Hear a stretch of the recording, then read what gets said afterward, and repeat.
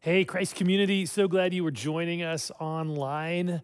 If you have your Bible or Bible app, feel free to turn to Philippians chapter 3, beginning in verse 15. Today, we're actually finishing up this teaching series in which we have been focusing on Paul's letter to the church in Philippi. Now, you may be wondering, why are we finishing this series when we haven't yet gotten to chapter 4? Well, we actually started this series last April, and when we started it, we began in chapter 4. It was right when COVID hit, and so we decided to focus our attention on Philippians chapter 4, where Paul talks about how we can experience peace in the midst of the storms in our lives. And so we spent several weeks going verse by verse through Philippians 4. And then we went back to chapter 1 and started at the beginning. So if you could use a fresh infusion of peace in the midst of the stresses in your life right now, I know all of us probably could. If you could use a fresh infusion of peace, I encourage you to go back to that series on our app or our website. Well, today we find ourselves in a passage of Scripture in which Paul brings to a conclusion this whole section here, all of his thoughts on the theme of spiritual maturity. As we have seen for the past few weeks in Philippians 3, Paul gives us this inspiring, powerful, and clarifying perspective on what our purpose in life is to be. And that purpose is to know Christ, experiencing a personal, intimate, growing, passionate relationship with Jesus. This is how Paul describes spiritual maturity, which is why after this amazing description we've been looking at for the past few weeks, Paul then says this in verse 15, all of us then who are mature should take such a view of things. See, Paul is saying that this passion to know Christ is a mark of spiritual maturity, of spiritual growth. Now, what Paul does then in this remaining section is give us some practical insights into how we can better experience this, how we can grow spiritually. So to use a modern phrase to describe the passage we're looking at today, I would say that Paul is giving us some spiritual life hacks.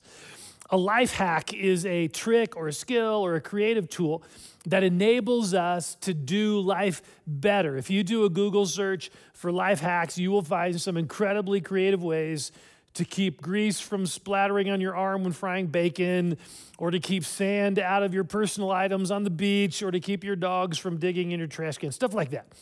So why couldn't there be some life hacks for our spiritual growth? Some skills, some things that make the process of spiritual growth easier? Well, I believe there are. And in this passage, Paul gives us three of them, three spiritual life hacks that can help us grow in our relationship with Jesus, our knowing him. So here's spiritual life hack number one. When you feel spiritual tension, move toward it. When you feel spiritual tension, move toward it. This is so powerful and yet so counterintuitive. Typically, when we begin to feel any sort of spiritual tension, a negative emotion, an internal disagreement with something that's said in a sermon, a negative attitude toward another person, our instinctive response is to avoid that, to move away from it, to ignore it, to stuff it. That feels like the most helpful response, but it's not, spiritually speaking. Look at what Paul says in verses 15 to 16.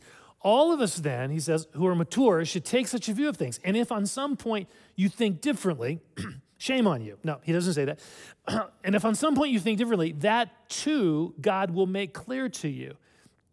Only let us live up to what we have already attained. See, this is so fascinating to me. Paul acknowledges that some of the believers in Philippi may think differently than Paul. They may disagree with him. They may struggle with some of the things he's been saying, just like some of us have perhaps been wrestling with some of the concepts that Paul talks about earlier in chapter 3. Maybe our lives don't line up that well with Paul's. Maybe last week we wrestled with this idea of our one thing being to know Christ, and we're like, I don't even know if I want that to be my one thing. See, that is a really honest place to be. And yet in Christian circles, we often feel like we can't go there. We can't disagree with our pastor. We can't wrestle with something. So we just take that tension that we feel and we stuff it. We ignore it. We certainly don't admit it to our friends or small group or whatever. We just pretend all is well. which honestly just drives the tension and shame deeper. It can result in a growing bitterness toward God, a growing cynicism toward the church. It stalls our spiritual growth. Now, please hear me. It is not the tension that stalls our spiritual growth. It's our decision to ignore or run from the tension that stalls our spiritual growth. What Paul urges us to do in this spiritual life hack is to actually move toward the tension. Acknowledge it, explore it, ask God about it. God, why do I get so angry when the topic of racism is brought up in church? What is that about? Or God, why do I feel so much hatred toward this particular politician? What is that inward tension really about? Or God, why do I feel this pull toward pornography or alcohol? What need am I hoping that meets in my life? See, moving toward these areas of tension in our life are a spiritual gold mine when we do it in the presence of Jesus, when we let him speak into these areas. This is why Paul says, hey, if you disagree with something I've said, God will make it clear to you. The implication and invitation here is to bring these areas of tension to God and to let him speak into that. So let me just ask, what are some areas of emotional or relational or spiritual tension in your life right now? And how are you responding to that? Are you moving away from it, trying to ignore it or medicate it? What would it look like for you to move toward that, to acknowledge that tension in the Lord's presence and to let him speak to you about it? Maybe to get some help with that. I mean, we have all sorts of resources here at Christ Community to help you move toward these places of spiritual tension or struggle or addiction in your life. Call the church. If you want to accelerate your spiritual growth, move toward the areas of tension in your life. Spiritual life hack number 2, seek out spiritual mentors. Seek out spiritual mentors. One of the best ways to accelerate our spiritual growth is to intentionally be influenced by and mentored by people who are farther along in some area than we are. Look at what Paul says in verse 17. Join together in following my example, brothers and sisters, and just as you have us as a model, keep your eyes on those who live as we do. I find it so fascinating and pretty bold, actually, what Paul says here. Paul is saying, hey, if you want to know Jesus better, follow my example. And not only that, follow the example of people who live as I do. See, what Paul is acknowledging here is the fact that we grow best when we have models to pattern our life after. Now, I don't know about you, but sometimes for me, the idea of following Jesus is conceptually sort of difficult because he lived in a totally different time period, in a totally different culture than ours. There wasn't the internet, iPhones, social media. There weren't mega churches or staff meetings or retirement accounts. There wasn't capitalism or democracy. It was a different world. And following Jesus looked very different back then. So what does it look like to follow Jesus today as a single parent? What does it look like to follow Jesus as a business owner or a college student? What does it look like to follow Jesus as a husband, as a wife, as a teenager? I mean, obviously there are values and principles and teachings of Jesus that we can pattern our lives after, but it can also be so helpful to see another person who is following the way of Jesus as a husband, as a single parent, as a business leader, as a teenager, as a retiree. To see an example of someone who is walking in purity in an area that we struggle with. To see someone who is loving their spouse in a way that we want to grow in. To see someone who has a deep devotional life with Jesus in the midst of a busy schedule. See, this is a huge spiritual life hack. Think of an area in your life where you want to grow in knowing Christ and following him. Maybe it's the area of generosity or prayer or parenting or purity or running a business according to Christian principles or whatever. Well, find someone who is farther along in that area than you are, someone who is experiencing Jesus in that area, and then glean from them. This could mean asking them out to lunch occasionally, just picking their brain. It could mean asking them to meet for coffee weekly, maybe for a season. It could also mean leveraging podcasts and other online resources that can help mentor you. Some of the most powerful mentors in my life have been people I've never met, but I listen to their podcasts. I listen to their teaching. I read their books or their blogs. I want to pattern certain areas of my life around that, around what they excel in or after what they excel in. One example of someone for me who has mentored me through podcasts and books would be John Eldredge. I love his stuff. It just connects with my heart. His app is called Wild at Heart. It's just great, great stuff. The key is to choose wisely who will be mentoring you, who you're allowing to speak into your life and influence you. Because if you don't choose wisely, you will be influenced in an unhelpful direction. Look at what Paul says next, verse 18. For as I have often told you before, and now tell you again, even with tears, many live as enemies of the cross of Christ. Their destiny is destruction. Their God is their stomach, and their glory is in their shame. Their mind is set on earthly things. Paul is contrasting his example to follow with many other people around who are also wanting us to follow their example. The problem is their example leads to destruction. They are not following Christ and living in dependence upon him. No, they are enemies of the cross, Paul says. Their God is their appetite.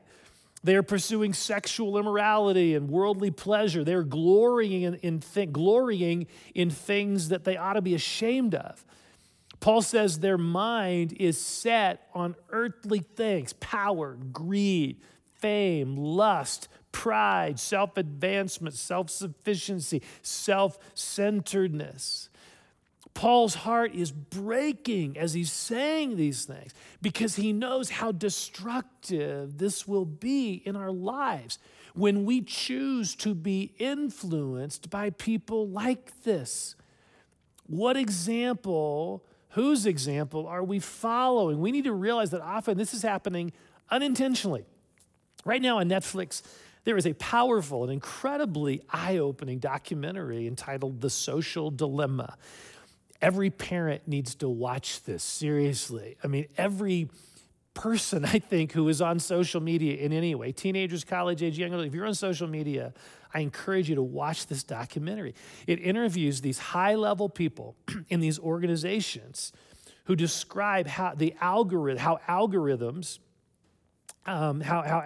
used on like Facebook or Pinterest or Google or Twitter, Instagram, Snapchat, all these things, how these algorithms are intentionally, specifically designed to influence you and me in an incremental way so that we spend more time and more money. And these algorithms do this by keeping track of what you and I look at and what we like. And then they continually and intentionally feed us stuff, not for our benefit to help us. No. We're the product. We're the product. It's so that they can make more money off of us. And we don't even realize this is happening. We think we're choosing these things, but we're not. We're being shaped and influenced by others who are trying to capture our attention in order to make more money for themselves. This is the world we live in. Whether we realize it or not, we are being shaped by all sorts of things. We are being shaped by what we look at and what we like on social media. We're being shaped by what podcasts we're listening to, what voices that are speaking into our lives. See, the question is not, are we being shaped? The question is, are we going to be intentional about choosing who will mentor us? Who will speak into our lives? Who will influence us? Who will provide models for us to follow? Spiritual life hack number 2, choose wisely who those influences and people are, or you will find yourself headed down a spiritually destructive pathway you never intended to be on. And by the way, if someone asks you to mentor them in an area, go for it. You don't have to be perfect. Be you and let God use you in their life. Spiritual hack, life hack number 3, embrace your homesickness. Embrace your homesickness. I remember my first sleepover when I was at a friend's house. I was 5th grade. I got so homesick, I had to call my parents and have them pick me up. I remember as a college student, that whenever I would drive away from my home for that 2.5-hour drive to college, I would feel that pang of homesickness. I still feel that sometimes when I'm away from Raylene, even for a few days. Visiting new places can be exciting for a while, but soon we long for home. So spiritually speaking, where is our home? Well, Paul makes it very clear in the next verse where our home is. Verse 20, but our citizenship is in heaven, and we eagerly await a Savior from there, the Lord Jesus Christ. As followers of Jesus and adopted children of God, our ultimate home is not here in this world. While we may be citizens of the United States, our ultimate citizenship, Paul says, is in heaven. Think about what that means. While we give allegiance to our country, our ultimate allegiance is to God. Our ultimate home is not here. It is in heaven. Okay, now here's where the spiritual life hack comes in. If we are honest with ourselves, there are many moments when deep down we recognize that this world is not our home. That thing that was supposed to be so satisfying leaves us feeling empty. That sexual encounter we lusted after, that purchase that we couldn't wait for, and then when we finally have it, we feel a bit of a letdown. We start looking for the next thing, the next sexual encounter, the next relationship, the next Amazon Prime delivery. The older we get, the more we realize that this world doesn't provide the satisfaction it promised us early on. All the money, the accolades, the successes seem to fade in importance. We start to realize how little they matter. And we also find ourselves confronted with our physical limitations, with suffering and death. What some of our older church family members are going through right now is heartbreaking. It is heartbreaking. These extremely difficult health challenges or family challenges, profound grief and loss, watching our beloved spouse or a parent slowly lose their capacity to think or to even remember us, watching our adult children face the pain of divorce or disability. As we experience the struggles, the hardships of life, we often find ourselves secretly longing for something better, for a place where these bodies won't deteriorate, a place where Alzheimer's and cancer and racism and injustice are a thing of the past, a place where we will be united with loved ones who have gone before us, a place where all things will be restored and made new. What we're experiencing is homesickness. We long to be home with Jesus in heaven. So here's the spiritual life hack. Don't run from that feeling of being homesick. Don't suppress it and don't medicate it. Feel it. Embrace it. And let it stir in you a greater longing for our ultimate hope. Look again at what Paul says here. And we eagerly await a Savior from there, the Lord Jesus Christ, who by the power that enables him to bring everything under his control. Won't that be awesome?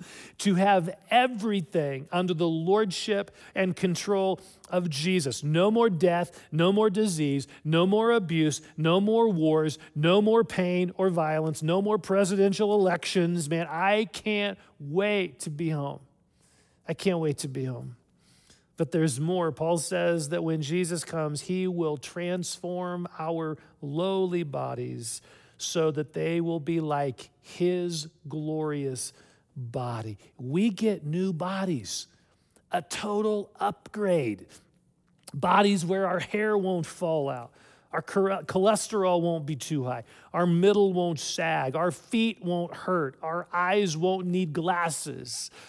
I mean, notice the word Paul uses to describe these new bodies. He says that glorious, glorious. They will be glorious like Jesus. Friends, heaven will be amazing. And here's what I really want us to tune into. Heaven is our home, and we're not there yet. No wonder we feel homesick. That emptiness you sometimes feel, that disillusionment with the way things are supposed to be, but they're not turning out that way, the discouragement that often accompanies that, those are not bad feelings to be rebuked or to escape from. No. They are feelings to be embraced and to serve as a reminder that we're not home yet. This world is not supposed to satisfy. We're not supposed to fall in love with this place as it is right now. We yearn for something better, a world fully restored and enveloped in the loving, holy, glorious presence of Jesus. That's what awaits all of us who are placing our trust in Jesus. So if you want to accelerate your spiritual growth, try one of these spiritual life hacks. Move toward spiritual tension. Spend time with someone who can mentor you in an area in your life. Embrace your feelings of homesickness, letting them stir in you a longing for your real home. Amen. Let's pray together. So I want to encourage you wherever you're at, however you're interacting with this message. Are you able to take just a few moments here? And I want to encourage you to quiet your heart and let's just ask the Holy Spirit what he is saying to us. What is he saying to you?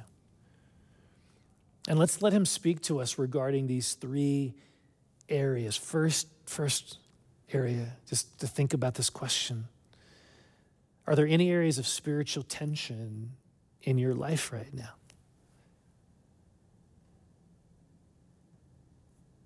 Any areas of tension?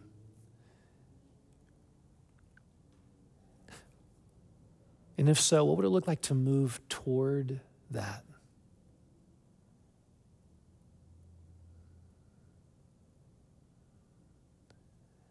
Lord, I want to pray for those of us with that, just the courage to move toward that, to seek help, to process this with you, to bring this out into the open rather than just stuffing it.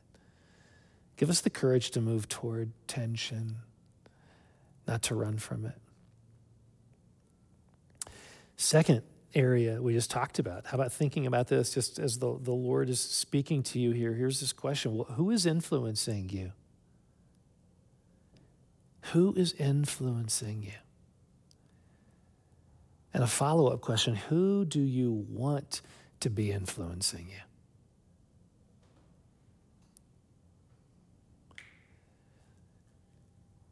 So Lord, would you help us be intentional about the people, the voices that we are allowing to influence us? We want them to be people who would help us in our spiritual growth, not people who are enemies of the cross, who are pursuing their appetite more than they're pursuing you. So give us discernment and intentionality. And then finally, this third question, just to think about for a moment, where are you feeling homesick?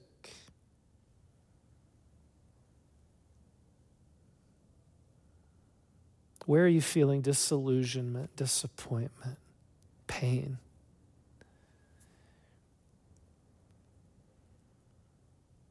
And what would it look like for you to let those feelings stir in you a longing for Jesus, a longing for your ultimate home?